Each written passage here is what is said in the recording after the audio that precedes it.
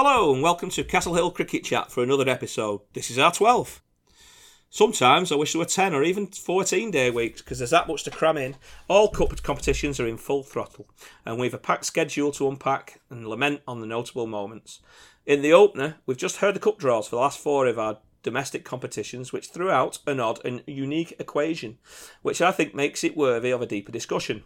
But as always, we enjoy the company of an esteemed guest, and this one really is someone whose cricketing and personal story is something which won't do anything other than dominate your thoughts. James Noble, who's known to just about everyone in Huddersfield cricket circles as Keith. As a captain of Scholes Cricket Club for the best part of a decade, he gained huge success when he took over the rudder in the mid-noughties after relegation had hit them hard in 2007. What followed was nothing short of spectacular. A Byram Shield in their first season back in the top flight. That was followed by a Black Sheep Champions of Champions trophy the next year. And then to cap it all, in 2017, the Sykes Cup. However, along with those highs, James, along with his former partner Abbott, have experienced bitter lows.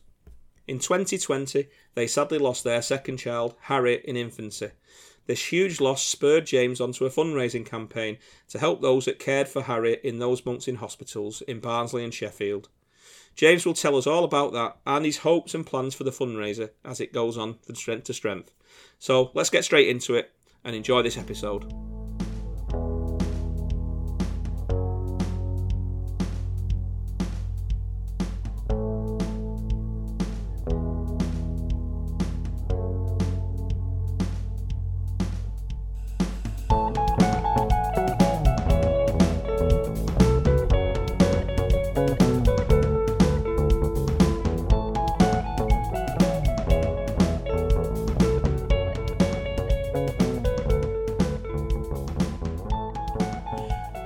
Greetings listeners, and here we are with your weekly summarisation of local cricket under the gaze of Castle Hill. Well, we're not really under Castle Hill. Andrew Crawshaw, one of our weekly contributors, might be, but we're from all over the shop, even as far as Oldham. Yeah, I can hear your boos already. But Andrew, does the castle look resplendent where you are? Of course it does, as it always had since the Jubilee Tower, the Queen Victoria Tower. Yes, it's a focal point, not just for Alwynbury, but for the town. Marvellous. It's great. It's a great little thing. You can see it for miles around. You know what I mean? Most cricket clubs as well. So, yeah. Steve, a little bird tells me you've got a trip to the seaside, namely Scarbados, in the near future. It'll probably be a quiet affair, given the people who accompany you to these type of sojourns, won't it? Evening, chaps. Yeah, quiet. I'm not so sure about that. I'm off to watch Yorkshire there for a couple of days next month with Ash Pamment, Coddy, Tristan Jackson, and a guy called Grizzled, who I've never met in my life. So it should be an interesting trip, to say the least. Yeah. Grizzled, indeed. Grizzled. Yeah. That's probably a way that'll describe you in the days following this trip. Probably, yeah, probably. But welcome once again to the show, guys. Great to have you back on. Our guest on this jam-packed episode of Castle Hill Cricket Chat is the one and only James Noble, also known across the land as Keith. And most listeners who tune in will be well aware of his connection and his achievement with Scholes Cricket Club. When it comes to highs and lows in cricket, Keith has ridden that roller coaster many a time. However, off the field, he's as wholesome a guy as you could get to know. And in all honesty, his story is something everyone ought to hear. James, thank you for coming on Castle Hill Cricket Chat. Really glad you could join us. Yeah, no worries. Thanks for the kind word, Jamie. Thanks for having me as well. Evening, everyone. Just going back to Steve's trip there, if Grizzled's half as bad as the other people that's accompanying you, it will be one hell of a trip, I think. That. I think we're going to devote a part of the show to the stories that he can actually say that's on the trip. Anyway, it's going to be great to hear about the exploits of the Scholes contingent and Golka 1. But Keith, again, thanks for coming on, and of course we'll reflect on some of those cricketing memories soon, along with your current fundraising campaign, which I'm pleased to say looks like it's going great guns from where we're sitting. Yeah, it is. We've had an unbelievable response, to be fair. I think we're nearing £15,000 in his Just Giving page, and we've got an auction and golf day organised for later on in the year, and we've already had well over 100 items pledged for that. I think we'll try to get some details out further. But yeah, to be fair, it's gone even better than I could ever have dreamed of. So yeah, hopefully, fingers crossed, it'll be a success. Right, brilliant. Well, I mean, we will go into the whys and wheres of the fundraising in due course. But certainly, everyone's been really generous so far, and let's hope they really continue to carry on with that generosity. And absolutely, yeah. So, I mean, first we normally start the show with something we can all relate to. So we usually call it the opener. The main domestic competitions have only just today had their draws for the semi-final stages. So I think it's fair to say we could discuss the draw for those really, and it also there's some quirky. A quirky sort of twist of fate where uniquely the Sites Cup and Paddock Shield involve the same 4 clubs, first teams and second teams, and they're all playing the same teams in the semi-finals. So I'll go through the draw quickly. The Sites Cup semi-finals in 2 weekends, July the 4th and July the 11th. The first tie is Moorlands versus Skelmanthorpe at Moorlands. And then at Chapelgate, a bustling Chapelgate, I'm sure it'll be Skulls versus Hoyle and Swain. Oddfellows Cup, Cumberworth United versus Birkby Rose Hill on the 4th, and Lepton Highlanders versus Emily Clarence. And then the Paddock Shield, which notably, Skelmanthorpe v Moorlands, the flip side of the Sites Cup, is on that first weekend, the July 4th.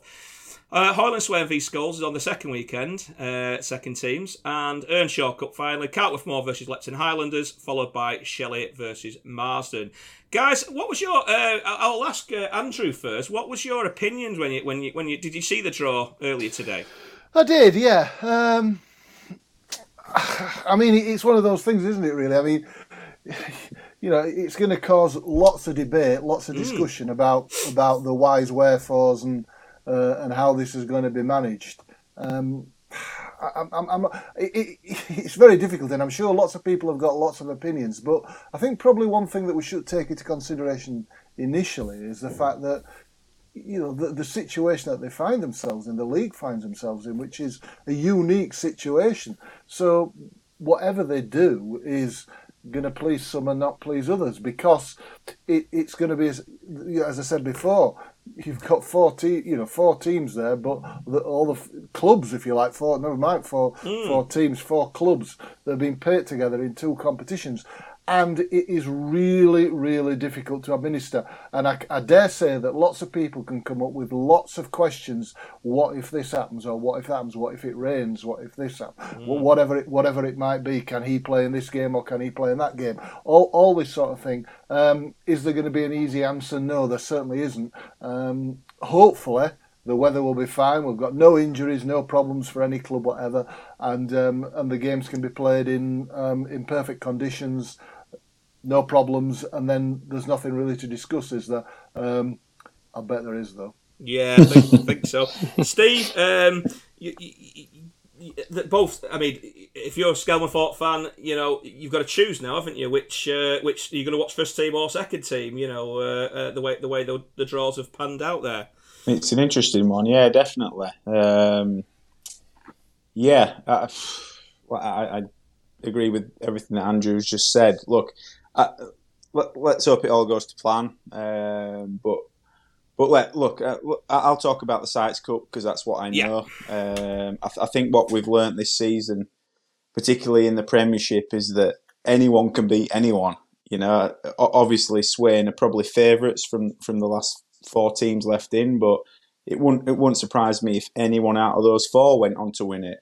Like you said, Jamie, Swain travelling to Skulls is a massive tie. There'll be a huge Skulls crowd there on that day, and that's like having a 12th man up there. It's fantastic if you're playing for Skulls in front of that home crowd.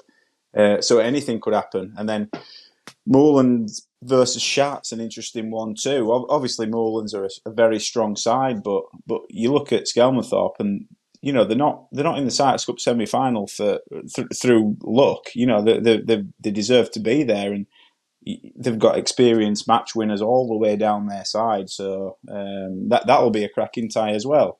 And I'll tell you something else. Personally, I've always found, Keith, I don't know if you'll echo this, but playing in a semi-final's more nerve-wracking than a final, because you've always got that nagging thought of, actually getting to the final in the back of your head. You know, it's like absolutely. Losing in a semi is such a terrible feeling. So I should know. It's happened to me 4 times. So yeah, semi-finals are so unpredictable. So two fantastic ties there.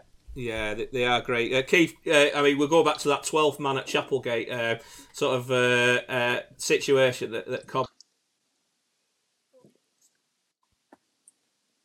Oh, it's helped us many a time, and Steve feels the effects at Golka as well. You know, that wave from the sidelines, it can certainly help you in a close game.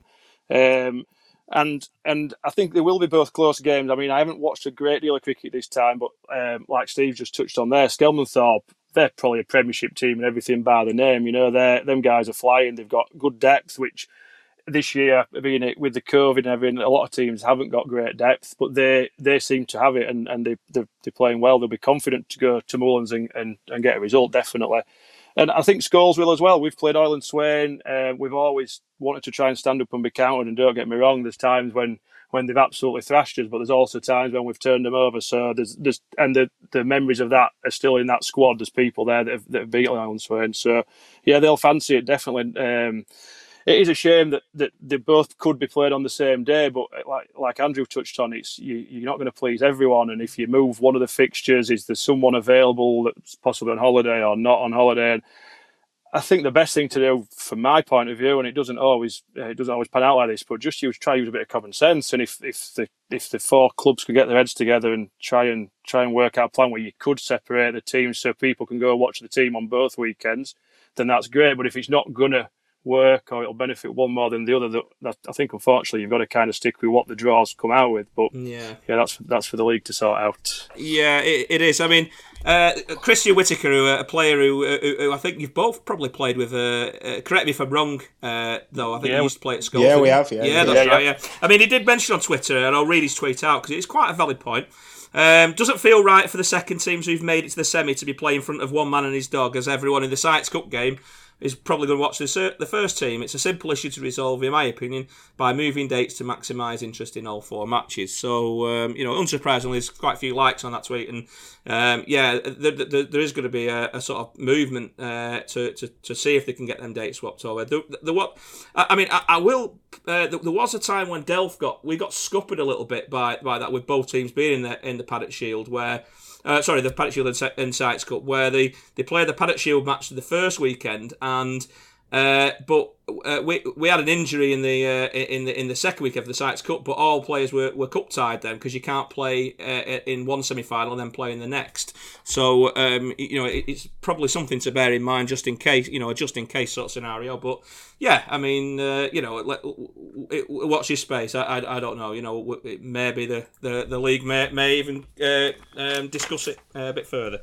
Well, there is one thing, Jamie, about this, is that I really do hope that all the games go off on the scheduled time that the league has put them down, because if they don't, and there are issues regarding this, be prepared for an annual general meeting where there are 927 rule amendment changes for what happens if this happens. Because that's how it works, isn't it? That's how things happen. So just let's hope everything happens on the day that it's supposed to happen and it goes off well. Yeah, that's right. I mean, I'll probably myself going to both Sites Cup semi-finals at least. I've tried to take some pictures this season with my brand spanking new camera, which makes everyone look fat.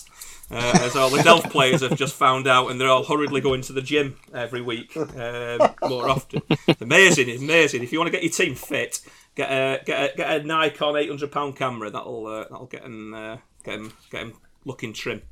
After that, I digress. Anyway, should we just go on to our guest? I think that might be we'll move on quickly. But welcome, James. As I alluded earlier, James. Keith. We're going to call you Keith. Stick with Keith. Yeah, we're of course our welcome guest. Just like Cy Kelly last week, James has been at the forefront of many years of success on the pitch, and anyone who's ever watched a game that James has played in, you've indeed heard him as a constant vocal presence.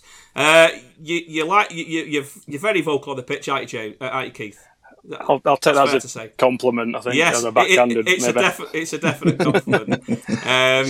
Yeah, you need to have it. You need to have it. I like to encourage my teammates where possible, and possibly discourage the opposition as well at the same time. But it's all it's part of the game I actually enjoy, and also helps you feel for 50 overs, because I know a lot of people don't enjoy fielding, but if you're nagging away and you can keep yourself entertained for 50 overs and 3 hours on a pitch, it all helps. Are you a nagger, Cobber? Are you a nagger as well? Or do you leave that for others? I choose my moments. I can be. Yeah. I'm very selective. Jack is. Jack is. Yeah, I'm a selective nagger. Let's say. Yeah, that's good. I have my teams. Yeah, that's right. Of course, Scholes is your club, really. I think you played most of your cricket at Scholes. You began playing cricket at Scholes aged about 5, was it not, James? It was. So yeah, it was a lot of the lads that I kind of not grew up with, but they were a bit older, and they all played in the under-13s, and it was just a chance really. Someone dropped out and ended up playing when I was 5, and kind of stuck with it. So in the under-13s, I think one of my earliest memories, we played Barnsley away at the Shaw Lane ground, and they had Almo and Zach Morris playing. I think a couple of either Yorkshire, England, and 13s, and they give us a good hiding. But that was a good start to my cricket career. Where did the nickname Keith come from? Was that from later in your career, I would imagine? Yeah, it actually came. So when I left college, I worked in the bookies in the centre of Huddersfield until I decided what I wanted to do. And a chap used to come down from St Luke's Hospital, and I had the name badge James, and he'd been coming in a couple of years, and he said to me one day, he goes, I never realised that your name was Keith, while he was staring straight at my name badge. And thankfully, Coddy found out, and the rest is history. I was just about to say, how on earth could that have stuck? And then I just remembered, of course, Coddy's bloody was on the team. There's no way he'd let that lie. You know what I mean? So. No, and he didn't let it lie. Mel Booth put it in the Examiner, and that was it. Brilliant. I mean, Scholes for me. The nicknames at Scholes are just tremendous. If you just walked along the ground, you'd have Ned. I mean, bears no resemblance to Lewis Brook. You've got Umbeda. Well, I haven't got a clue where that comes from. I'm sure Josh will let us know one day. He might come on the show. But and also Bruiser Brook is probably the closest, isn't it? But who makes these nicknames up at Scholes? Coddy's certainly one of them. But there's a few, to be fair, that compete with it. And most of the nicknames now have kind of gone like 3rd and 4th generation. So even we haven't got a clue where they've come from. They just stick, don't they? Yeah. They stick, yeah. So I don't think anyone's called by the real name, but it's good fun. Yeah. So your Scholes cricket, I think there wasn't under 11s and under 13s. I don't think at Scholes when you got to that age. So you moved to Meltham then, which would have been probably like mid 90s, maybe even slightly earlier. Was that right? Yeah, early to mid 90s. Yeah. So when I got to 10 and my mates all kind of moved on, we didn't have a team. So my dad used to work with Chris Berry Cleaver that played at Meltham. Yeah. In the 90s, and I think through people he knew as well, and they said, "Oh, come here." So they had a good setup, good junior setup. So I went there, and it was a good time to be there. You know, they had a very successful team, and they did. With 4 Sykes Cups in a row and Black Sheep, and it was good to be there. Yeah, there's many a great names and great players from that period. A lot of them would have been in the coaching set, wouldn't they? Coaching and encouraging you. Which sort of players were running all that setup? Well, Jimmy Jacobs was a name from the past. He was the under-13 coach to start with. But then, as you kind of made your way into second team, it were Mui and John Armitage. Mm-hmm. And then first team, the Nets used to have Dave Cockin and Paul Booth, Ian Swallow. So they were like proper cricketers, and happy to help as well. Dave Cockin maybe not quite so much. He kind of growled at you a bit and just kept bowling back of a length, so you couldn't hit him. Still competitive even. Oh yeah, absolutely, yeah. So, but yeah, we had a good team at Meltham. Like juniors, we had a good team. We could never beat Golka. Golka you had a good team, didn't you, Steve? Back then. Yeah. Long time ago that. James. It is, mate. Yeah. So I mean, around about the early noughties, that would when your move back to Skulls came about, when you're about sort of in your teens. You know, you're in the first team setup back then. What year was that? What year was that? So it was end of the 2000 season. So 2000, I played for Meltham and kind of just broke into the first team, and we got relegated. So that was a good start. Yeah. But yeah, because I've had connections with Scholes, Ash Pamment, and Coddy got into my ear and said, like they'd won the league in 2000. Said, come back to Scholes. We were trying to rebuild a squad to challenge again. We've signed Cobas. We signed at the same time, didn't we, Steve? Yeah. Yeah, we did. Yeah, same season. Yeah. Same season. So I joined a league-winning team they just signed probably the best cricketer that there was around as a junior. Yeah. Thought, I'm all right here. And then team sheet went up for the first game. You're in the second team. I'm like, brilliant. And stayed there for half a season, but rightly so because it was a strong team, a very good team. Yeah. You'll back that up, won't you, Steve? Yeah. Right. It didn't take you long, Keith, did it? Let's face it. You know, I remember. Was it your first game? I'm trying to remember now, but I'm sure you scored 70 odd in either your first or second game in the first team. And was that right? So it was first time I batted in the first time. I might have played before and not got a bat, but we played Slough. That was it. Yeah, we were in Slough, wasn't it? Yeah. At home, and I think they thought it was a game that was possibly a little bit easier. Slough, yeah. So they put me up to number 4, and I know Waz Jaffa got about 100 odd in not much time, and that was kind of it. I managed to cement a place, and it was a good season. We had a good run in the Black Sheep as well, didn't we? We got beat Sheffield Collegiate and played Pudsey Kongs in the semi. It was a great season. It was a great season. It's hard to believe it was 20 years ago this 20 year. years ago. But yeah, I knew Keith through junior cricket, as he's touched on, and then we went to Scholes at the same season, 2001, and we obviously played a lot together, and we're still good friends now. I think just going back to what you said, Jamie, the thing most people admire about Keith is that he's always played with a smile on his face. Don't get me wrong, he's a proper competitor and winner, but he's been such a good servant to Scholes over the years, and he's one of the first people that after the game, whatever's been said out there, you want to go and have a beer with him afterwards because he's a cracking lad. So, I'll certainly back that up. I've had a couple of beers over the years with you, Keith, after Delft games. They've always been pretty close as well, haven't they? And well thought out. And it's been good to sort of chew the fat after games as well. I think that's part and parcel of it. That's my dad played football that more than cricket, but like that from his era and generation, it was like, it doesn't matter what goes on the field, you go for a couple of pints after, and you're all mates. Like all my friends through sport pretty much, and long-standing friendship. Like I say, me and Steve have gone back junior cricket 20-30 years, same with Cy Kelly, and you could go on naming people forever,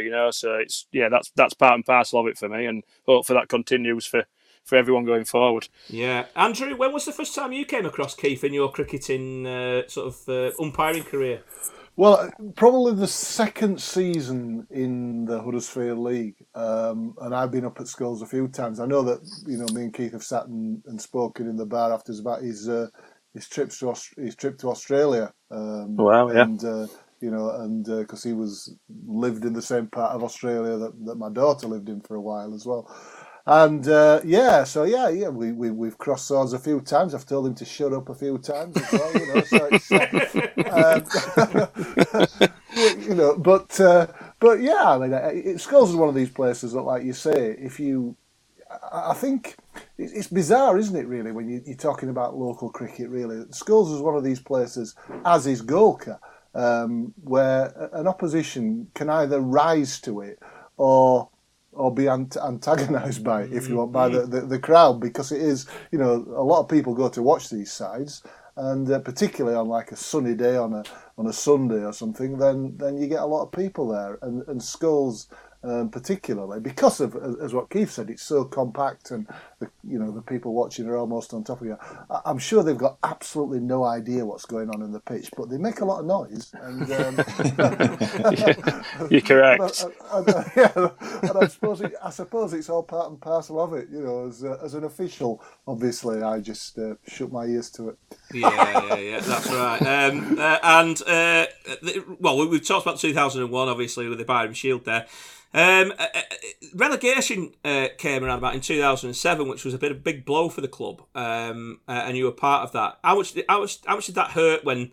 And what were the reasons for that? What really happened? Was it just a bit of unluckiness, unfortunateness, or was it? No, well, a little bit with a couple of injuries, but in general we just weren't good enough. I think we'd kind of that era that from the success they had in the early 2000s, Coddy and Ash Pam and Dave Weston, Cy Parkinson, like Cobba gone back to Golke, like the big shoes to fill, and we'd kind of managed to do it for a couple of years, and we also it was that year we were focusing on building a new clubhouse, so we used to have the old shed that was there, and they put a lot of focus on that, and I'm not saying that was the reason we got relegated, but it certainly took the eye off the ball to some degree, but long and short, we just didn't play very good cricket, and it was tough, tough to take. But the good thing was the lads that we went down, they kind of said, right, we're going to stick together, we're going to come back up and make a concerted effort to do that,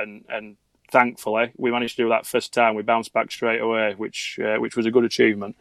Yeah. I mean, it was really notable, and I'm sure at another time we'll probably have a deeper dive into this little period, because it was fascinating to see how that happened. And obviously, you bounced back in 2008, promotion first time, but 2009 there's a bit of rebuilding in the team, and I think a trio of players really spurred you on that season.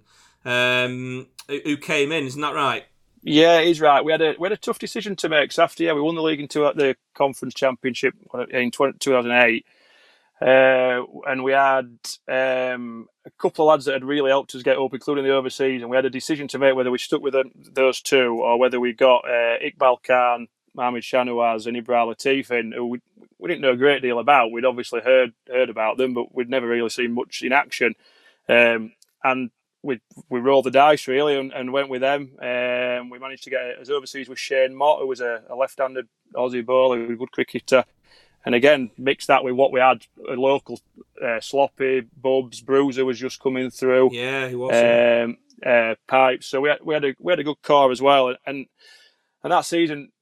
I remember it now.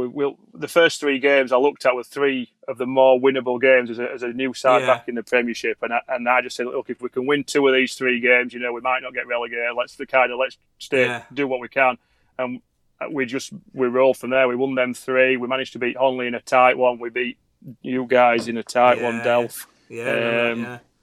And the good thing was, because back then you had to bowl teams out to get your 6 points. Yes. Because every game was close. Teams they weren't just shutting shop up against us; they were trying to knock them off, and we were winning close games. Every game was a 6-pointer. Yeah. So we kind of just, even though the teams were winning, we we kept stealing a march on them, and all of a sudden, with 2 or 3 games to go, we were 12 clear, and we were home and hose. Just found the formula, didn't you? It's got it right. Yeah. And after that the Black Sheep win was really out of the ordinary, wasn't it? Because you were going great guns in the Sykes Cup until the semi-final was we'll talk that in a minute. But the Black Sheep in that season was a very tough game in the final, wasn't it? Against York, was it York? Yorkshire, yeah. We had a tough quarter final against someone from North Yorkshire. I can't quite remember the name right now. And then we played Scarborough at home in the semi and beat them by about 20. And then we played York in the final, and York hadn't lost for something like 2 or 3 seasons. They beat Castleford the day before in their cup final by about 280 runs. And you just thought, we're in for a bit of a towel in here. It's gone down in folklore, really. We were 100 for 7. Shahnawaz and a couple of allies helped us get up to 200 and just gave us something to bowl at. Sloppy got rid of the top 3, and then Shazzy came back on late on after they looked like they were going to probably knock them off and got 4 for, and we held on by about 20 runs. So yeah, that was it's probably the highlight of my career. I'd say that was just to beat York, and win the Black Sheep was absolutely amazing. Yeah, and it just puts the Huddersfield League on a pedestal when someone wins the Black Sheep, because it's there's some obviously they're all there on as champions, aren't they? So too right, and it's a shame it doesn't keep going. I mean, I used to like when I didn't listen to Si last week, but obviously them guys won it, and Melton back in the 90s, they were great days, either home or away, and like you say, you're competing against the best of the best. So yeah, that's right. That's absolutely right. So. So then after that there was a T20 final win in those years just after that as well at Chapelgate. I was there. It was one of the early sort of ones where the music was blasting and and it was bouncing, and it was a game that went to the final ball. It was, and I wasn't there. Yeah. I forgot you wasn't there. Oh, I wasn't there. I set up my business literally the day after. Yeah. So I was busy sorting all that out, and it just couldn't quite work. And they didn't need me anyway because they managed to. So, but yeah, as I'm sure they reminded you of that when they won it. They reminded me at 6 o'clock, 8 o'clock, 10 o'clock, midnight, and carried on, But yeah, two 2020 victories, and that I think that was a sweet one because we should really beat an Oil Swain a couple of years earlier and threw it away. So to get revenge, that was good. Yeah, that's right. So the Sykes Cup was always one that eluded you as well, but you won the Bryden Shield in 2015 with again Joe Carter backed on that one, and I think you had another good antipody, and I forgot. We had Pete Drysdale, of course. He was. Pete's a proper cricketer. He's such a nice guy as well.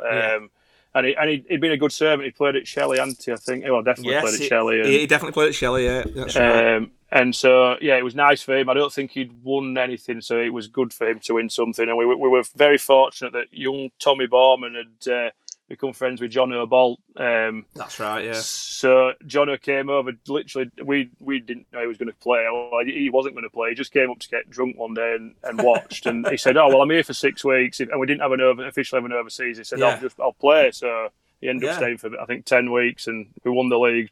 Chucked the Sykes Cup away against Barkisland, but we won't talk about that. Yeah, that's right. Yeah. Sykes Cup semis. I mean, Cobb has already said about how unlucky he's been in some of those Sykes Cup semis, but that was a final, that Jamie. That was the final. Oh, right, of course. Oh, of course it was. Yeah. It was the final. Yeah, that's right. Yeah. Researcher, you're sacked. Another one. Yeah. Another one gone. We're now going into the south of England. There's none left up here. Keep sacking them all. So anyway, like I said, the Sykes Cup, it did elude you that year, but you won it in 2017, of course, with you had a very strong team out against Broadoak in the final, didn't you? And you put on a good score that day. We did, yeah. That run couldn't have gone any better. We had a tough run. Like we played Honley away in the quarterfinals, and again, you look at it on paper and think that's a tough game. But we didn't put a foot wrong. Really, won that fit pretty comfortably, and then we drew Oil Swain in the semi away, and they stuck us in, and we got 320. Joe Carter, about superb. And that just gives the confidence, really. You go to Oil Swain and you win easy. You're like, we can kind of do anything here. And the final again, everything went to plan. We got some quick early runs, and then Joe and Devon Smith put 200 on at a run a ball, and they look like the professional cricketers that they are. And you think that's what you pay the money for. Them guys don't come cheap, but they managed to get us over the line with a big win, and Devon partied that night, and we've never seen him again. He was on the plane back the day after, and he's gone. He didn't play another game. That's it. He didn't play another game. Yeah. Bloody hell, I know. I mean, I was there for that one as well, and you're by far the better team on the day. You do like them finals that are close, when you win them, you're so close. But when you win comfortably, there's nothing better than when being your team on the right end of that. So it was a big win. Moving on from there, there was a lot of heartbreak in your family after your second child, Harry. had health struggles, and he tragically passed away in his infancy. Could you tell us what was the background to Harry? Yeah, so Harry was born last January. At the time, we didn't know anything that was wrong at all, and as soon as he was born, he was kind of rushed away, and then like your heart sinks. I'm a very positive person, and but all of a sudden you're kind of questioning what's going on, and. Yeah, like I say, we didn't know at the time. We didn't find out till a long time afterwards that he'd had like a stroke during pregnancy, which had affected his breathing and his swallowing, and he struggled. He did really struggle. So unfortunately, he passed away last August, 6 months old, which incredibly tough for everyone involved. I think you kept it very private as well, because I think it only came apparent really when you was doing a big fundraising push. It was mainly to put something back to the people that cared for Harry. Is that right? Yeah, that's correct. I mean, we didn't specifically keep it quiet for any reason, but obviously, I think everyone's in the same boat during COVID. You're not seeing people week in, week out, and it impacts you massively, and it's something you can't prepare yourself for, and not just myself and Abby. It's like the families and friends as well. You speak to people and they've no idea what to say. And it is mentally draining, and still is. Of course it is. So like I said before, I'm a very positive person, but even myself, you do get these sways of depression, and I've spoken to people before who said they're depressed, and I've kind of think, well, I don't really understand it because I've never felt it before. Yeah. But now I could 100% understand where they're coming from, and you don't know where it's coming. And I think mental health is, obviously people are becoming more aware to it, but it's something that people do need to talk about, and make sure people are okay, because you can understand how people can struggle. So again, that's probably for another show. I don't want to go too deep into absolutely, that. Yeah. But it's good that that is getting the exposure it deserves as well, I think. Now. Yeah, well, that's again. So this is why. So just pre-Christmas, again, I thought I need to do something. Really, it's the time, the spare time you got where you just sat and you start thinking, and I needed something to focus my mind on. And I thought, how can I really raise money so that if any other families are put into this situation, we can benefit that, and if it saves one child, that it's done its job, hasn't it? So it's So the best thing I could think of, was to try and drum up some contacts of this what I've got over the last 20, 30 years in sport, and say let's have a good couple of charity days and get an auction and try and raise some money for the hospitals, really, to give back to them. And like I say, if it does a little bit of good, it's something positive coming from something quite tragic. So yeah, I couldn't agree more. I mean, we're all parents on here as well, and I mean, Steve and I have both got children still quite young as well. So it's, I think when it happens, it does affect you, doesn't it, Steve? When well, look, I saw Keith last week for the first time in a while. It's the first time I've seen you since that happened, and it was quite emotional, and I couldn't imagine going through what you've gone through, and all credit to you. What you're doing is fantastic. Like you said, you're a positive person, and I know you're all right and all that. But yeah, it must be really tough. But yeah, you're fantastic, and hats off to you, mate. And cheers. And I'm sure all the clubs in the league, the ones that are listening to this, will get behind you. So yeah, let's support what you're doing. Yeah, well, to be fair, a lot of them already have, and it's amazing how people, even if it doesn't matter what it is, if they don't donate £1, it doesn't matter if everyone donates £1, it's a lot of money. So, but yeah, there's the amount of, it's been overwhelming, really, the amount of support we've had already, and we've still got a long way to go. So yeah, it's brilliant. It's a good family. The Huddersfield League's great in it, so that's what it's. Yeah, exactly. So where are you up to at the moment, Keith, on the fundraising goal, and where's it up to right now? Yeah, so like I said, I touched on earlier on, so we're nearing 15,000 in a Just Giving page. But we've got a couple of events towards the end of the year. The main one's a golf day up at Crossland Heath, Royal Crossland Heath, on the Thursday, the 9th of September. Yeah. Now the day itself actually full. We've got I think we've about 50 teams, 40 odd teams. So it's going to be a busy day. But we're openly asking and inviting anyone who knows us to come up in the afternoon, because we've got a band on, and it could be mayhem. I don't know how many people are going to turn up, but we've got an auction, so there'll be an online auction which we'll send details out as well, with a load of sporting memorabilia. There'll be an auction on the day. So, and not just sporting memorabilia, I mean anything like vouchers for restaurants. If anyone wants to donate anything, I mean they can get in touch with you guys via whatever medium, or myself direct. So yeah, the latest edition was Trent Bolt donated his shirt from last week's Test match with Edgbaston, the second Test. Oh, superb! Yeah. So yeah, the New Zealand guys have all signed that and sent it up. So that was the latest edition. We've well over 100 things now. So yeah, it's going really well. Really should hear that. Yeah, no. So that's on the 9th. That's Thursday, the 9th of September at Coslandheath. But then we've got a cricket match on the bank holiday Sunday preceding it. I think it's the 29th, August the 29th, up at Scholes, and it's the league winning side from 2009 / 2010 against the 2000 team and 2001 team that Steve was involved in. So that's another thing we're doing there to raise money and get the old boys getting the boots back on and just have a bit of a crack up. Steve, I think. Am I classed as an old boy now? I think probably so. am. I think there might be a few. I think there might be a few legs getting cracked by the sounds of it. Crikey, yeah. Can we mix the teams up? I'm not sure we'll compete in that.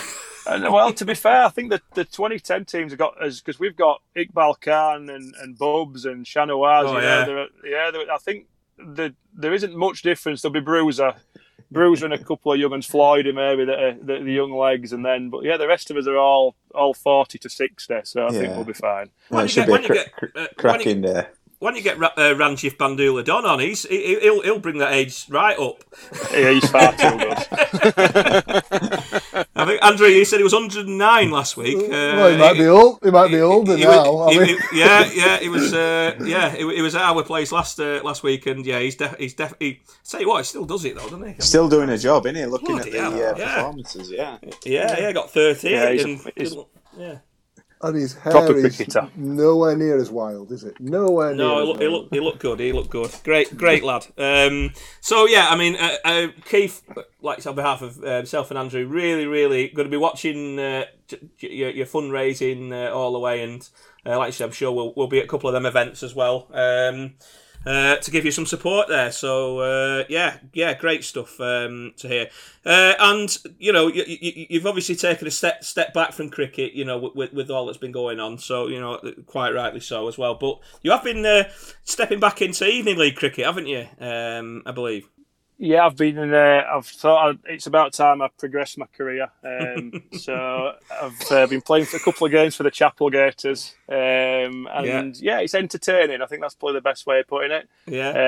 It's a good mix of there's ex-players, there's some good young kids about, and there's people who just want to play and have a laugh, and it doesn't matter. So you don't really know what's going to happen when you turn up on a Thursday night or whatever, but it's a couple of my old mates like Pipes, Matt Smith and Lou Sykes, a couple of the old boys we played with are playing for us, and it's a good laugh, and it's good for them guys, like I said, the people maybe don't necessarily play cricket just to come and enjoy it as well. So I'm enjoying it. And Dale Winterbottom, is he still giving it you on the pitch? I've not actually. Did I play against him? I don't think he played last year. I played the game last year against. I missed the game against them guys, but I would imagine he will do, unless he's changed dramatically. Oh yeah. That's for sure. Never mind him changing dramatically. He needs to do the pointing on the front of my house. Can we make that perfectly clear now? Well, via this medium, I'm sure that we get quite a few listeners as well, and I'm sure someone along them listeners will be saying, "Oh, they just mentioned you on the podcast again. Sort it." So anyway, there we go. I'm sure that'll have its effect. Right, I couldn't get my words quite out, but I did put it out on Twitter today that we had the esteemed Keith from Scholes on our podcast guest. So obviously the post bag was heaving, Keith, heaving. Sure. The Brooks mainly, but anyway, Josh Brook. Does he remember that day when it was red hot? I do. This again is a silly Scholes folklore thing that every time you remember anything that happened that was good, it was always a red hot day. So every one of our stories starts with, you remember that day when it was red hot? And then you just go on to tell the story of whatever happened. So there isn't a specific day there. That's just anything that's happened in the last 30 years. Yeah, sure. I mean, Lewis Brook, also known as Nedley, as we said before. It's a bit more of a banal question. I like banal questions. So, favourite career win. So we mentioned a few there, didn't we? What was your favourite? Yeah, touched on the Black Sheep was, like I say, that was what a day that was, turning York over. Trying to think of another win. There was a great game against Delphi. That was when we won the league in 2009. Yes, which we were toe for toe pretty much at that point. It was a 12-pointer, and I think you needed something like 5 or 6 off the last ball. Yeah, Shanoaz ball into Warren Jones. Warren Jones, it was. Yeah. And bowling down the slope, I think. Down the slope. Yeah, and I thought, there's no way on earth Warren Jones is hitting Shanoaz for 6.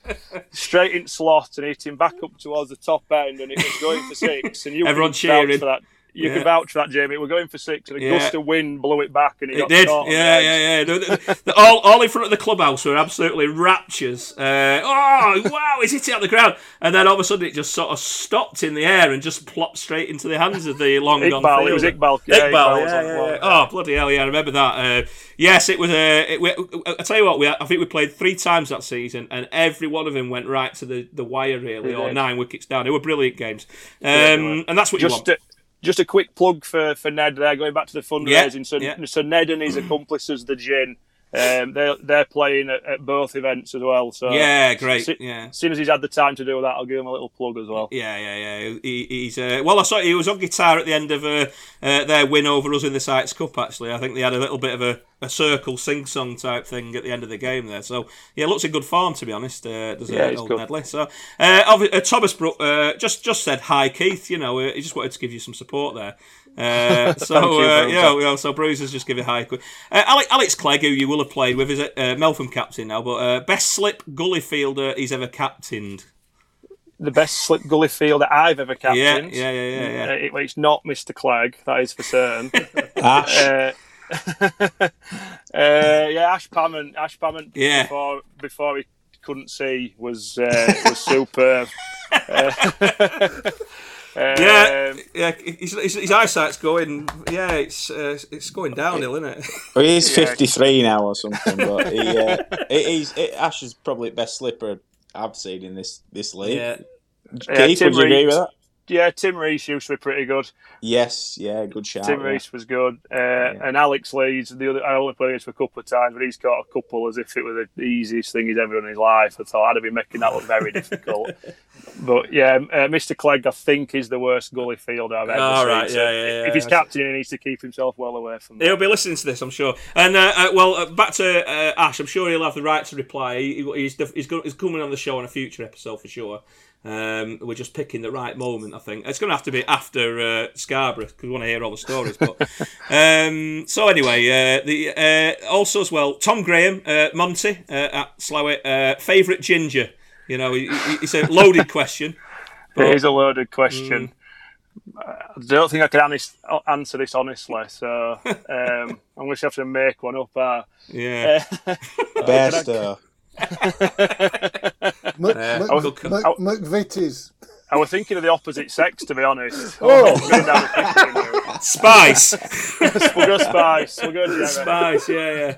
That's a good answer, Spice, yeah. So, and lastly, David Wrigley from Broadoak, he did actually say that. I'll find it on my text message actually. A couple of questions. He said he's got to ask you about your hat, so we'll go to the hat in a minute. He said he says hi, and can he still caddy for you on the golf day? Yes, he can certainly caddy for me. I would quite happily spend any afternoon with Rigay, especially if he's drinking. Maybe not if he's fronting up to some supporters of opposition football clubs. Yeah, he will be, won't he? He'll be sniffing out some Sheffield Wednesday fans somewhere, won't he? I'm sure he will. But yeah, on the golf course at Crossland Heath, he's more than welcome to. And bouncing across to him. The floppy hat, I think, is Richard Holmes' Bubbles. I think I pinched it off him a long time ago. Right. And realised I looked very stupid, but I am ginger, so I've got to keep the sun off my ears and back of my neck somehow. So, you'll have to get Bubs on to confirm that, but I'm pretty certain it's either his or Trevor's. So. Yeah. Funny enough, I saw Bubs outside Compos on the way back from school. That's it. Stopped off for some light refreshments, fish, chips and peas with scraps on top. And who walks across? Bubbles came across. I had a good chat with him. Yeah, I mean, he's more than welcome on the show. I keep mentioning it to him, and I'll see him on Saturday. We will try and get Bubs on for a future one because he'll be a great guest, I think. Yeah, he'd be good. Right. So anyway, that was all the correspondence. Like I said, it was full to bursting. So we'll finish with the quick five for questions. The questions have gone downhill a bit because we had Tim Hurst giving a 8 question to Cy Kelly last week. They're absolutely typical Tim questions. So mine are a bit more straight lined, really. Okay. Question number 1. The hardest is going to be the first one, I think. But Wasim Jaffer or Joe Carter? Wasim Jaffer. Wasn't hard, was it? Not hard. No, that's not hard. And especially if I'd have said Joe, Cobra would have just hung up immediately. Yeah, I'd have left. Just left. I'd have resigned immediately. Yeah, exactly. Yeah. Fair play. That's nothing against Joe Carter. No, I said after the second season we played with him, I said, "Look, you are the second best player I've ever played with." Yeah. I said, "But you're a distant second." Yeah. And Joe was destructive. He was a match winner. He was brilliant. And it still is brilliant. He's forging out a career back home in New Zealand. But Wasim Jaffer's something else. Yeah, what a player. I think we're going to dedicate a show at some point to Wasim because, what a player. He murdered us many a time. It was. I mean, Cobber had the joy of. Well, I think that was the main reason you signed for Scholes. But the lure of saying you can open the batting with Waz. I think that just got you there, didn't it, Steve? Yeah, absolutely. That was the icing on the cake. Yeah, obviously Scholes won the league the year before I went, but it was quite a tactical thing to do and a clever thing to do. Scholes got Wasim to actually ring me to say, "Would you come and open the batting with me?" And I was like, "Is this actually happening?" I'm gonna, Wasim Jaffer's ringing me, so yeah, it was a no-brainer for me. And standing, I've said this before, standing 22 yards away, watching Wasim doing what he did was just like, just one of the best things you're likely to see on the field. Absolutely. He made batting so easy. You could stand and struggle for 6 balls and he'd just come down and say, "Don't worry," and then he'd just stroke a comfortable 5 or 6 off the next over and there was nothing to ever worry about, and it just made your life so much easier. It took the pressure off and just like Steve says, to stand 20 yards away from him every weekend is an absolute honour. So question number 2, toughest opening bowler you faced?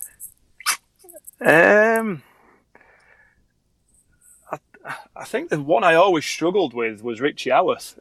Yeah. And I've you always won't be on your own there.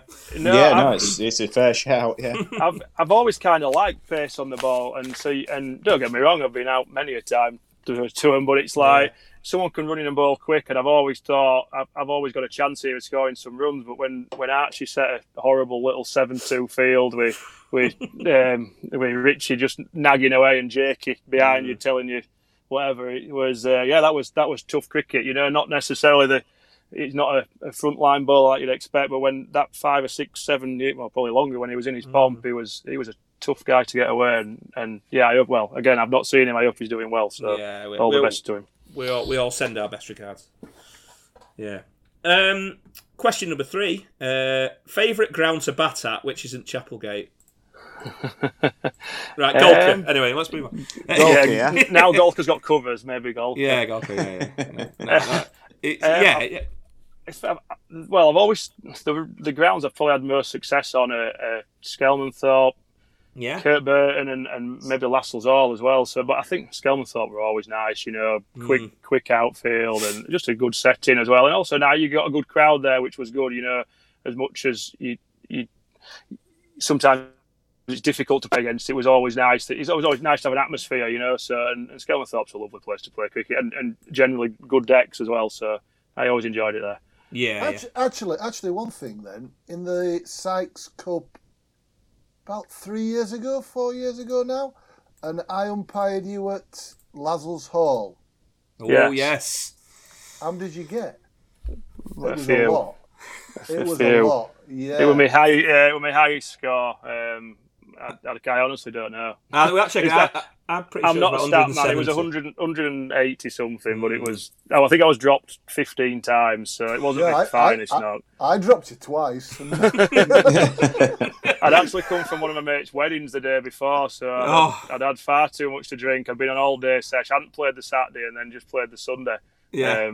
So I was towing a bit after that. I think got up to about 100. I was bad. All right. After that, it was disgraceful, to be honest. I seem to remember you asking me to give you out. Yeah, I was tired. Yeah. At one point, I think I respectfully responded that the opposition had to appeal. Yeah, that's how we do things around here. Yeah. Give me out, Andrew. Give me out. I'm not so good. Please. That's right. Yeah. Best Coddy memory. Oof, jeez. That's the hardest, isn't it?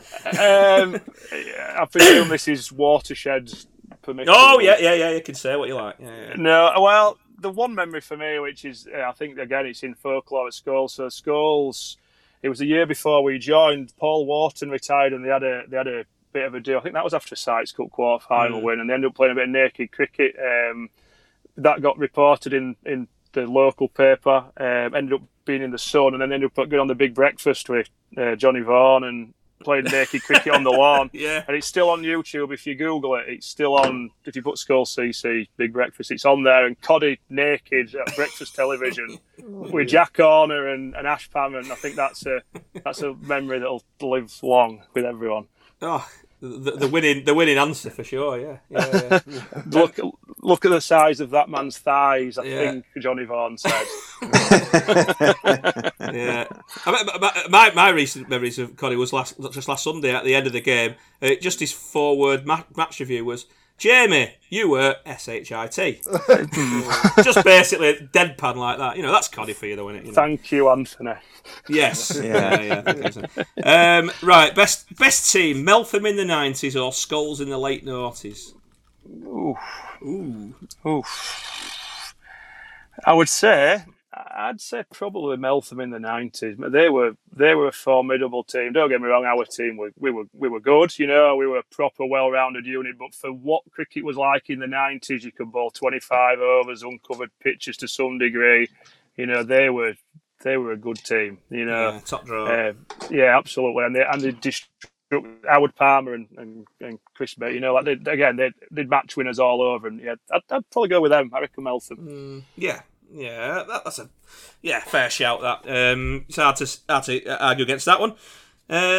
So thanks, Kiefer. There were brilliant answers to them questions. No I apologise at the predictableness of the questioning, but they're just talking points. So great stuff. We will go to the match review from last Saturday. We've got quite a bit to get through, so we'll whip through it. On Saturday in the Premiership, Broadoak finally got that win, the first since the Sunday the 2nd of May, and they beat Moorlands, who were third. Moorlands now 11 points behind the leaders.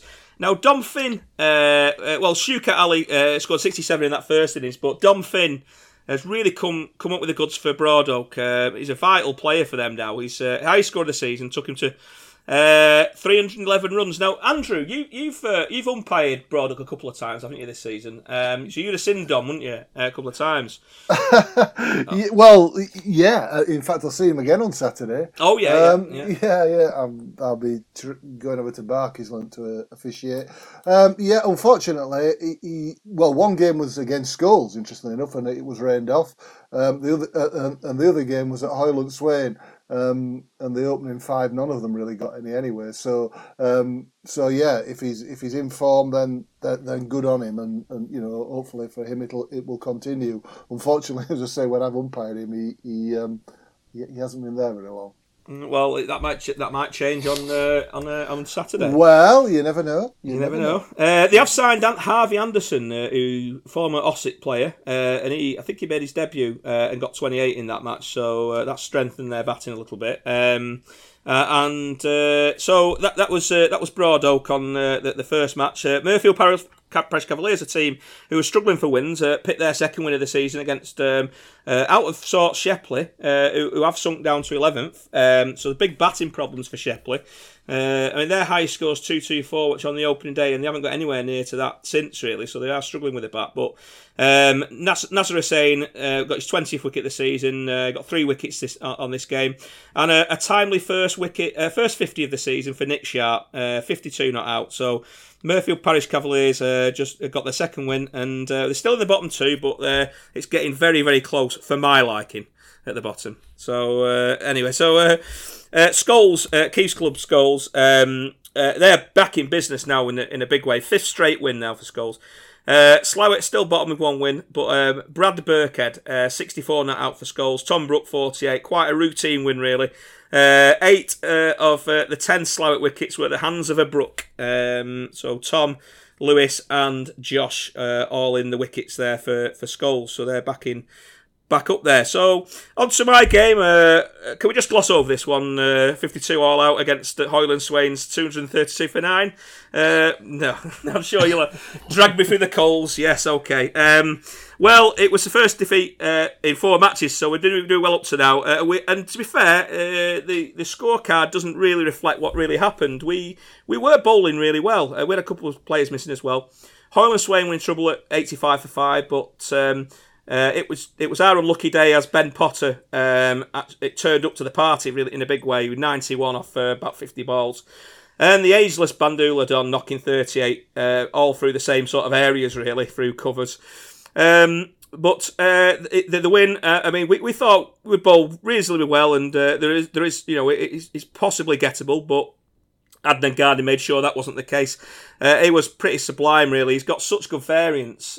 He's quick as well, obviously, but coming down the hill, he was pitching 2 or 3 up and then zipping low for the 3rd or 4th ball. So we really didn't really have much answer to that. He bowled the first 6 wickets out, and that was game over then, really. So it was swiftly over in 13 overs. So at least we got some good drinking time. That's all I can say. After that game. On to Thongs Bridge there, the 192 for 5, their chase. Chasing Barkisland 191 for 7. They remain top with the 8th win of the season.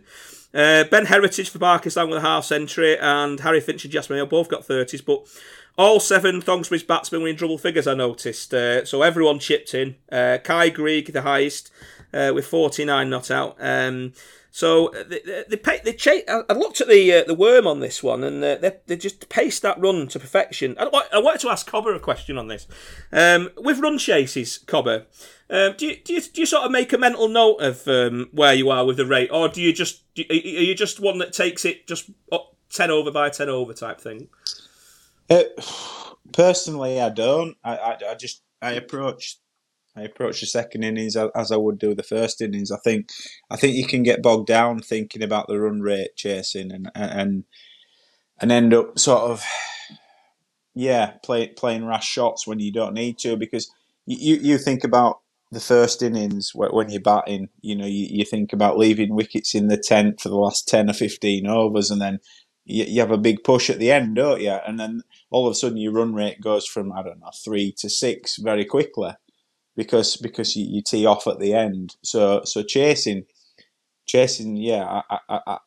Personally, I think you need to approach it like that. You don't think about the runs on the board as such. You just get to a point where you get to a position where you can do the same thing. You can tee off and accelerate with wickets in hand and see where you go. Yeah, it's I've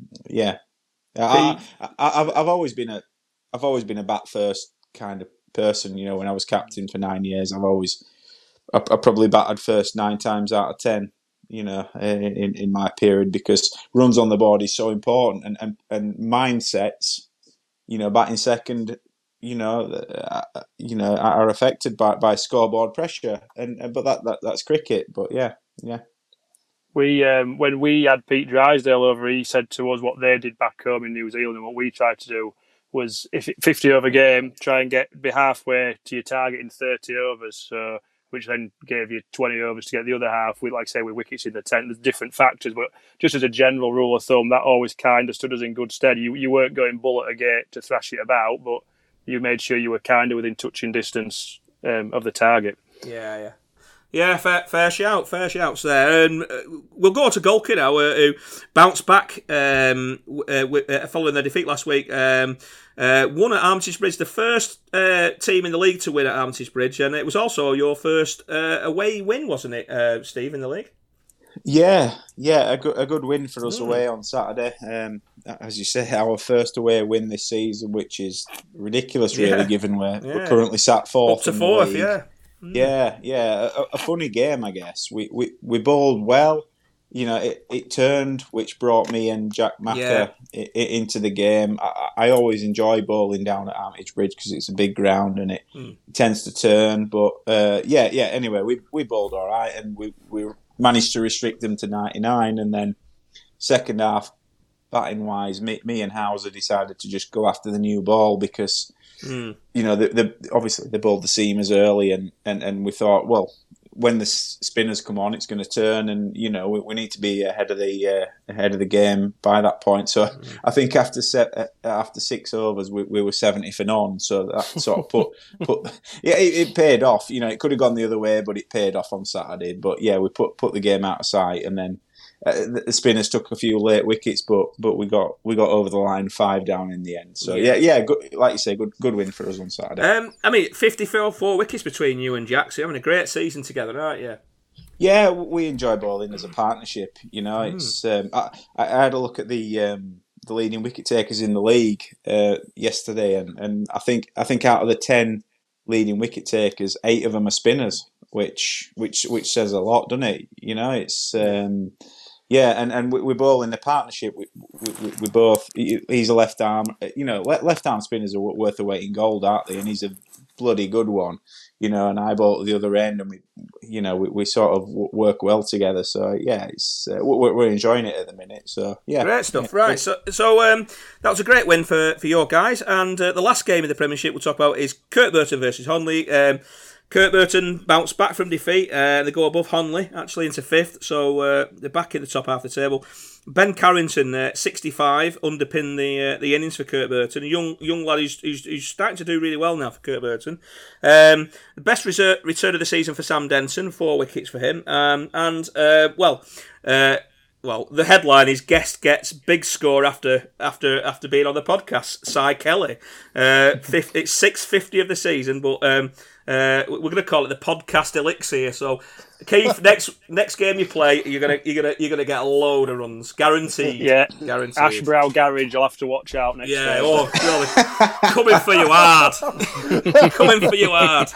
It was a good win there for Kirkburton. I think Cy got his 50, but then he got out, and then Honley struggled after that. John Keeling, 4 wickets there, best Kirkburton bowler. Into the Championship. Top game of the day is Almonbury Wesleyans, Andrew, unbeaten in the league still.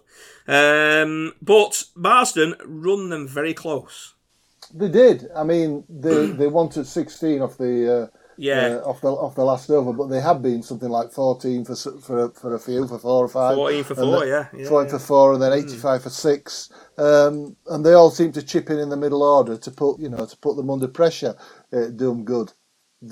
You know, I mean, like I say, I mean, as you said, Jamie, you know, they've won all the games this year, but you know, the fact that they've been run close a couple of times, to be fair. You know, Marsden aren't the first to do it, but they've got over the line, and obviously young Nathan Kenworthy's gone in with 86, who's blossomed into a really good player, and he's going to go quite a long way in the game. I think he's matured as an individual. I think, and I think that's probably made him into a better cricketer.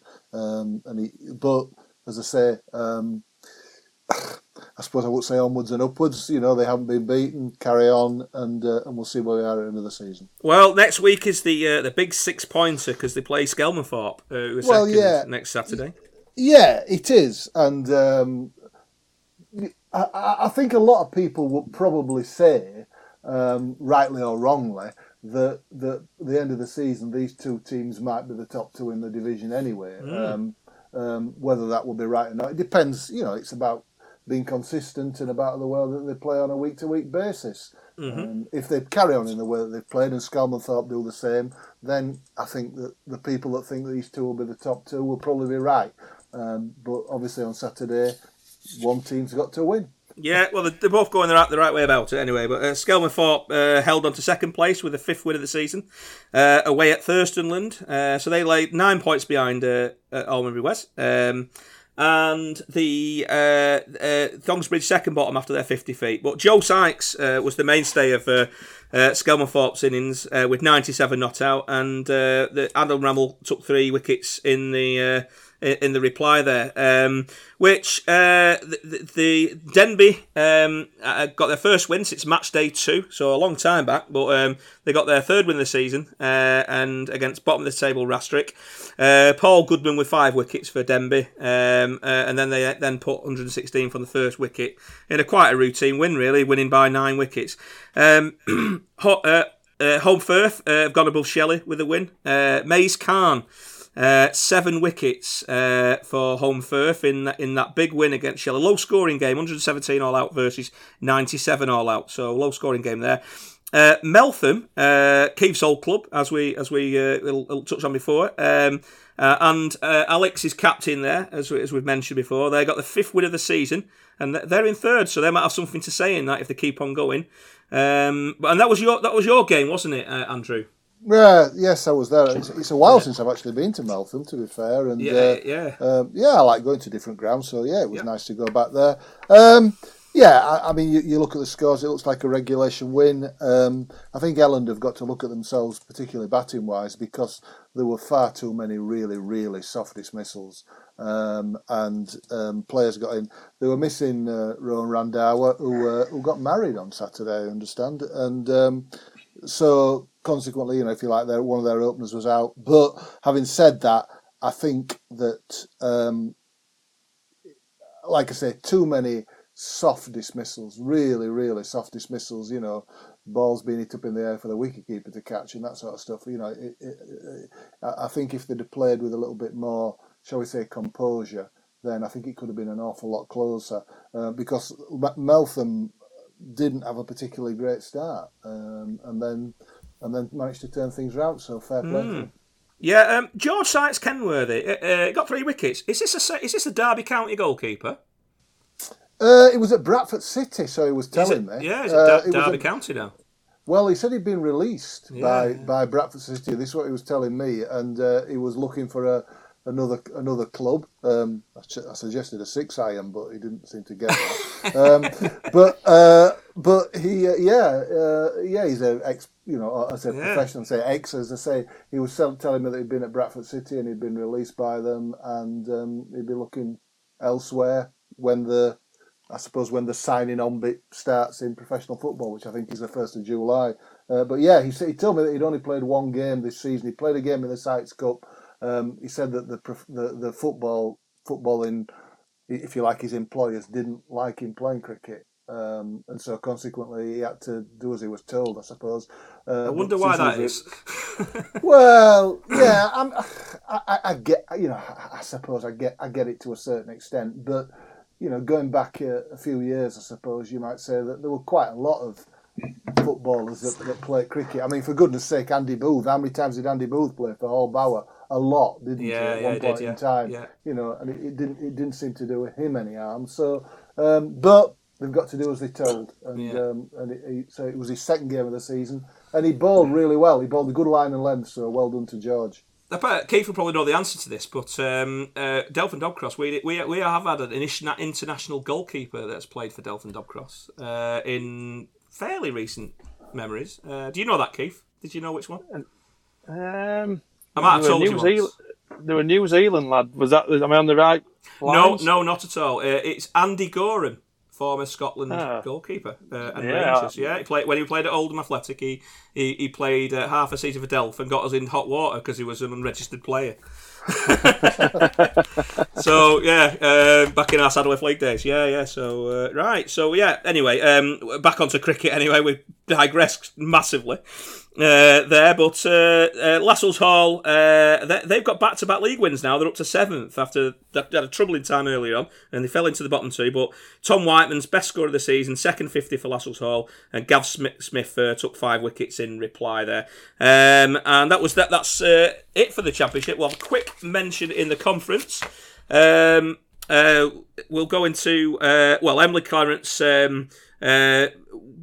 won a real nail biter against Heaton by 1 wicket. 9 Emily Clarence batsmen in double figures. Last ditch reply. Hoyle and Swain second lead the table. One of 2 unbeaten sides in the conference. They top the table. Hamad Ul Hassan, 105 he got for Hallbauer, and that's his. I think he's topped the runs for conference batters. Andrew, you've umpired Hamad, sorry, for Hallbauer. He scored 60, I think, didn't he? No. Did you not know? No. God's sake. I'll just have to do this myself, aren't I? Your research. Dom Finn. We didn't get anyone I did. Yeah. Yes, a lot of Saturday. There we go. But no. I mean, I think that if it's the guy that I'm thinking of, and I'm really not sure, but the game that I umpired for Hallbauer was in the Oddfellows Cup against Cumberworth. Oh, right, yeah. I might be looking the wrong one. And I don't think he played. I don't think he played. So, so I can't ask you about it. I'm sure it was very good. Yeah. Second in the table is also Lepton Highlanders. Our former guest Jacob Mulhall. Steve, guess how many you got on Saturday? Well, I know how many you got. Yeah, but we can't mention that, can we? No, surely. No, definitely not. Definitely not. What's his average now, Steve? What's his average now, Steve? I don't know. Shall we message him and find out what his average is? No, you don't need to. He'll message you. Is it league or league and cup average? I mean, he seems to go from one to another, doesn't he? Whichever's largest. I'm not sure, but a duck can't have helped. No, he got a duck. Oh shit! I mentioned it. Yeah. Look at that. The decks have been dry for weeks. Lovely sunny day. Batting first. 252 for 8 they got. Look to see what Jacob had got. He's got 0. I'd penciled him in for 100, and he's got none, Yeah, shocker. How many did he get, Steve? Oh, he got none. Yeah. What did he? None. Yeah, he got none. Less than 1 then. Yeah, 0, nil, nada. Yeah, nil point. Sorry, Jacob. It will get better for you next week. I've got a feeling. Someone's going to get the backlash on Saturday. Anyway, his average is 63 in all comps and 73.25 in league. He's actually 1 run behind Ul Hassan in the league. We need to keep an eye on that, don't we? We do. What's his form like at the moment, though? Currently, I mean, how did he get on Saturday, for example? Oh, Jacob, yeah. He's got. Let me just check. Researcher says none. So. No. Yeah, cricket. It's an awful game when you're not getting any runs. Anyway, right, so on to the Sites Cup. Sites Cup quarterfinals, Sunday the 30th of June. Lovely sunny weather. First, obviously, Mystic Andrew called it. Unsurprisingly, Skelman thought the cup shock of the round into the semis for the first time since 2017, which was also against Broad Oak, if you remember. But, Andrew, last championship team, who was in the semi-finals? Almonbury Wesleyans. Correct. Beaten by Delphin Dobcross. Beaten by who? By you. Sorry, I can't hear that. Hang on. Just tap it. Yeah. Say it again, sorry. Go on. Jacob Mulhall got a duck. But listen, we spoke about this at the very start of the season, and because of the situation that we're in at the moment, COVID and all that sort of stuff, and people not moving around, Steve mentioned that this was possibly the biggest leveller that the league had for a number of years. And I think that the fact that the way that Skelmanthorpe are playing, I think that bears testimony to what was said earlier on, because I think it is. I think that, you've got teams like Skelmanthorpe and the better teams in the Championship. Should we be surprised if they're beating Premiership sides? I don't think we should, really, because I think that it is a leveller. And, am I falling off my chair that Skelmanthorpe have got to the semi-finals? Certainly not. Yeah, they had a very, very good performance there. Charlie Roebuck returned from injury, he scored 54, and we all know how powerful he bats as well when he gets in, so I think they just got him out at the right time. And Joe Sykes, great weekend for him. I mentioned earlier he got 97 not out, and he got 57 not out with this, so that's 154 runs for the weekend without getting out, so he's been a really centre of their performances. They lost 2 wickets to go 8 down before, Keith's been here before. James Crosland hitting the winning runs in a Big Sights Cup match. Keith. I've erased that game from my memory. So yeah. No idea what you're on about. Yeah. He hit 6 sometime, I think. Anyway, I think he could have hit 4 of them. I think and each one were bigger than the last. Amazing finish in that game. I'm sure we'll get James on it in due course to go through now. Bloody hell! Don't mention sloppy, but I think from that game. It's good to see Charlie Roebuck back and scoring runs. Obviously, Joe Sykes, obviously very dangerous at Skelmanthorpe. And as I said earlier, they're a strong side at home. They must back themselves to beat anyone at home. You've got Robbo in there, and Cummins, who's a fantastic cricketer, and apparently their Sri Lankan overseas is a really good cricketer as well. Yeah. So they'll beat a few Premiership teams, won't they? They're a Premiership side, aren't they? So I think so. I'm sure we'll be seeing them next season. Yeah. Moorlands they'll face, and they made their third Sights Cup semi-final by beating Barkisland. Bad week, 2 defeats over the weekend for them. Nadeem Hussain, he didn't bowl. I think he might be injured, but he got 43 with a bat and batting 7 to really dig them out of it and get them close. He got out towards the end. They lost 3 wickets in the final 2 overs, and their young wicketkeeper, Henry Crowhurst, hit a 4 off the penultimate ball to win the match. So that's pressure for you, isn't it? And he's come through there. I was at Scholes, of course. I tell you what, Scholes played very well, put us in, and they bowled some catches. Lewis Brook took a really good one-handed dive in second slip to take one. There was one caught on the boundary when he's leaning over the rope and just held onto it. They were just very good in the field, and they were up for it. And just caught us on the hop really. So that's the 4th time we've met in the Sights Cup. Scholes have won 3 and Delft have won 1. In those 4 times. Josh Brook was a pick of the bowlers with 4 wickets. And it was a second 50 for the weekend for Bradley Burkhead, so they were worthy winners. No complaints to that. And from Madelphat on, good luck to Scholes for the rest of the competition there. And Kirkburton, they let slip a good opportunity, I thought, because they bowled Hoyland Swain out for 140, which is what we had eyes on that when we had them at 85 for 5 the day before, but they managed to get away from us there, and Kirkburton did the work right, work well there. But with Andy Smith with 4 wickets in that as well. But in the reply, they've just a very good team with the ball, aren't they? Mohammed Uzarul 4 wickets for 35 runs in the reply, which eliminated Kirkburton quite early on. They hobbled to 77 all out in the end. And and that's the Sights Cup quarterfinals. Quick mention to the Odd Fellows Cup. The Emily Clarence, Cumberworth, Lepton Highlanders and Birkby Rosehill all won their games. The closest looked at Cumberworth, which was by 2 wickets. And they will play in the semi-finals there. And it was 2020 as well. We'll have to quickly go through some of these. Golker, they've won 1 and lost 1 now. Lost at Barkisland, didn't you, Cobber? It looked like a close game, to be fair.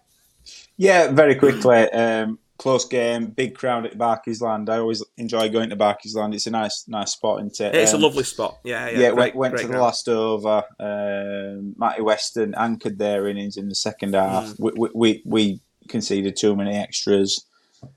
blah blah blah. Yeah, they deserve to win. So fair play.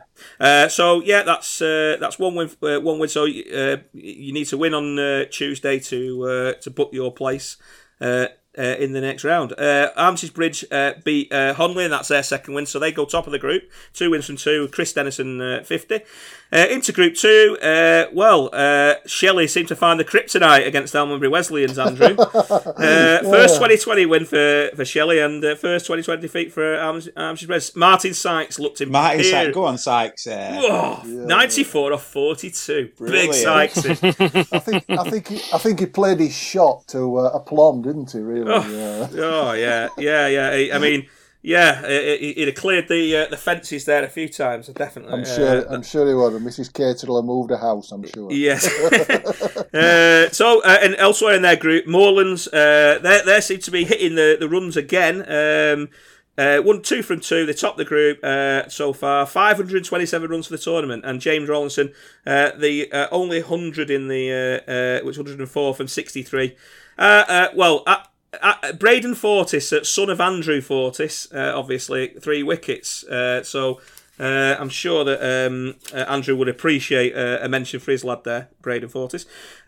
Into Group 3, where I was at Delphin Dobcross versus Thongbridge. Very good game. Thongbridge won by 20 runs. If we're a bit tighter in the field, and probably Thongbridge could argue the same, but a bit tighter, we might have nicked that.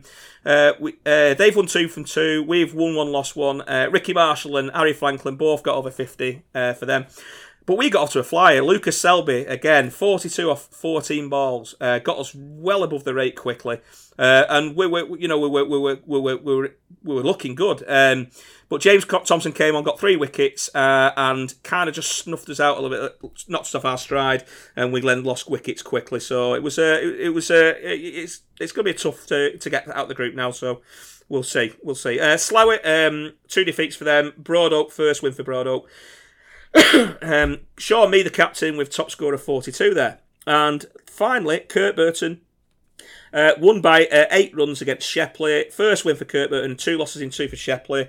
And Andy Smith, 79, and Luke Patel, 59 for Skelmanthorpe. Both of them bat number 1. So that was an interesting fact for there. Hoyle and Swain, they've won again, but they beat Skulls. First defeat in 6 matches for Skulls. Hoyle and Swain 2 from 2. Tom Brook 58 for Skulls. Holiday 48, top scorer for Swain, and they also had Iqbal and Rashid in the 30s, both for 35 not out. So that wraps it up. That's another very, very packed show. That's it from us. I'm sure Andrew and Cobber will join me in wishing you all the best, James, for the rest of the year with the fundraising. Harry's memory is going to continue to live on thanks to the amazing work you're doing.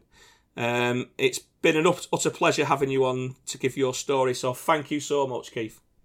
Yeah, no worries. Thanks for having me. It's been great to speak to you all. And yeah, like I say, anyone that's listening, if they want to come and join us on the afternoon of the Thursday, the 9th of September, or if not, just keep an eye out for everything that we're trying to do through the summer, and anything that you can do is much appreciated. And yeah, thanks for having me on, and I'm sure I'll catch up with you guys sooner rather than later during the season.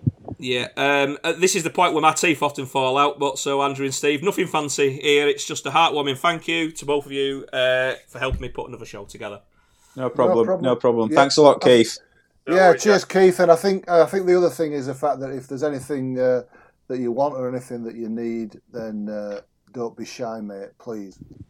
Yeah, absolutely. No, I appreciate that. That's thank you very much. Yeah, stay in touch, Keith, and we'll see you soon. Brilliant. Thank you.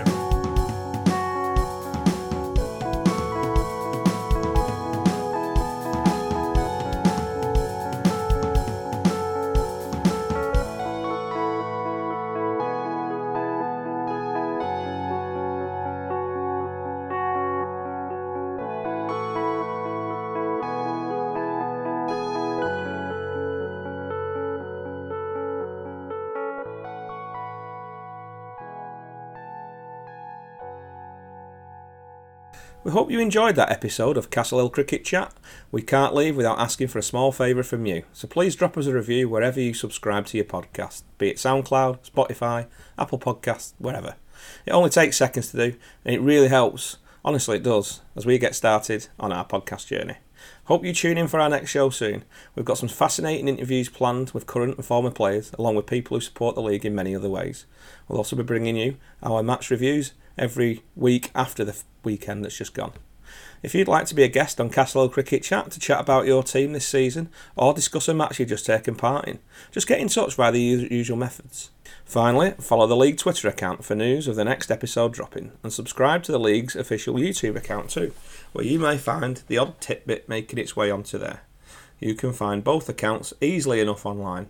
Thanks for tuning in and listening, and until next time, we'll see you soon.